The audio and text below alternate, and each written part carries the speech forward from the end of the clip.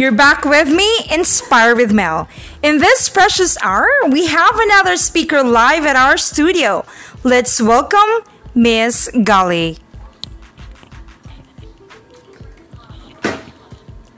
Women reflecting God's light at home. Women, a word whose meaning our generation has been striving to change. We no longer see ourselves as ladies busying ourselves at home. We've learned to work and provide for our families. We no longer keep our mouth shut when a great turmoil occurs. We've learned to express our thoughts, even on the little happenings around us. We no longer depend on men to provide for us. We've learned to become independent of others and love ourselves. While these changes may be perceived as good, it does not mean that our past situation is bad. Every woman is unique and beautiful. The horizon that a woman's wonders touches is unfathomable. We can never know how vast, how deep, how far the goodness that boils forth from our hearts will reach. Yet, while all the world can be caught off guard by a woman's wonders, I believe that a woman is most amazing when she is at home. You may immediately raise your eyebrows and flake at the very word of this, but I believe it to be true. It appears that we take a woman's role at home too lightly. We look down on motherhood and think it is pathetic that a woman should give up her career to be a full-time mom. We condescend on women who did not finish school because of being married young. But we take for granted how our own moms have taken care of us when we were young. We take for granted how our own moms put our needs before their wants. We take for granted how our own moms put up with us for our idiosyncrasy from when we were young, or probably even now. Now I know that some, or perhaps many of us, did not have the best experiences with our moms. Personally, my experience with my own mom had not been the greatest. We grew up in distress, loneliness, and fear. But as I looked at the ladies around me, as I looked at the women who selflessly took on the job to care and nurture for the young, to love their children more than themselves, I realized that to be a mom is not so bad. Of course, it looks painful and difficult, but not bad. We've grown to be scared for the generations to come.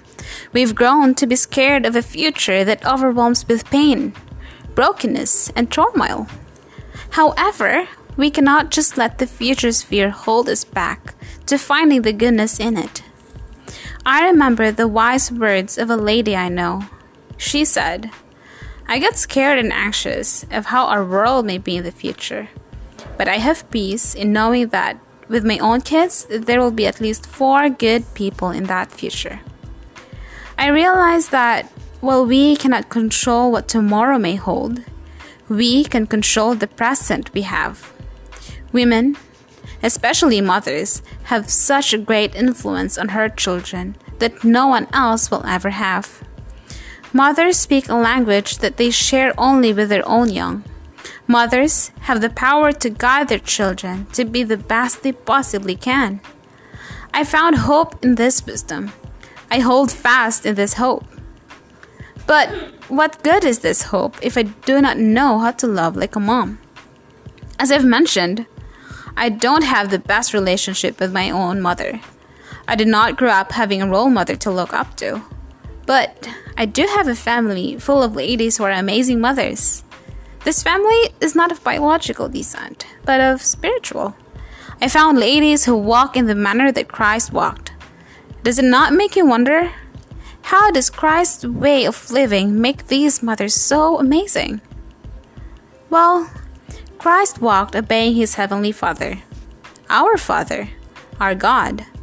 Looking into the Bible, we will find that God is love. It does not say that God is like love. It says that God himself is love. Meaning, because Jesus walked based on God's word, he was walking based on love. When he was here on earth, Jesus reflected God's love. Jesus was compassionate towards others. He was forgiving of people's faults. Jesus was kind and truthful. He believed in all the good our little faith could muster. He believed in the power our fragile bodies could gather. He did so much wonders that we don't even know about. Yet, we are also aware of his pain, his hardships, his own distress. But these difficulties did not stop him from loving God and from loving us. This is how we must love God, our families, own children, and ourselves. To always do what is best for others, regardless of how we feel. Imagine what the world would be if we grew a generation whose hearts are just like Christ's. Imagine a generation that does not fear brokenness because there was just assurance in love. Imagine a generation that now worry of the unknown because there was just certainty of each other's love. It would not matter what hardship, what turmoil, or what pain we would go through. It would only matter that we had love for one another, for God, for Jesus, for ourselves. But we cannot and will never achieve this great future, this great generation, if we do not start now. We don't need to rush to bear children and become mothers at this very instant. We can start with ourselves, on our own, daily practicing and striving for the perfect love that both Jesus and the Mother and the Father have for us. We can start now by learning to love each other every single day. We can start by learning to look up to Jesus as our example of a perfect life, so that in turn, we can set the perfect example ourselves, not only to those around us, but most especially to the children after us. Whoa! I am so full, aren't you? Thanks a lot, Miss Galilee Pozon, for this unique and beautiful reminder for us all. Stay tuned for more. This has been Inspire with Mel.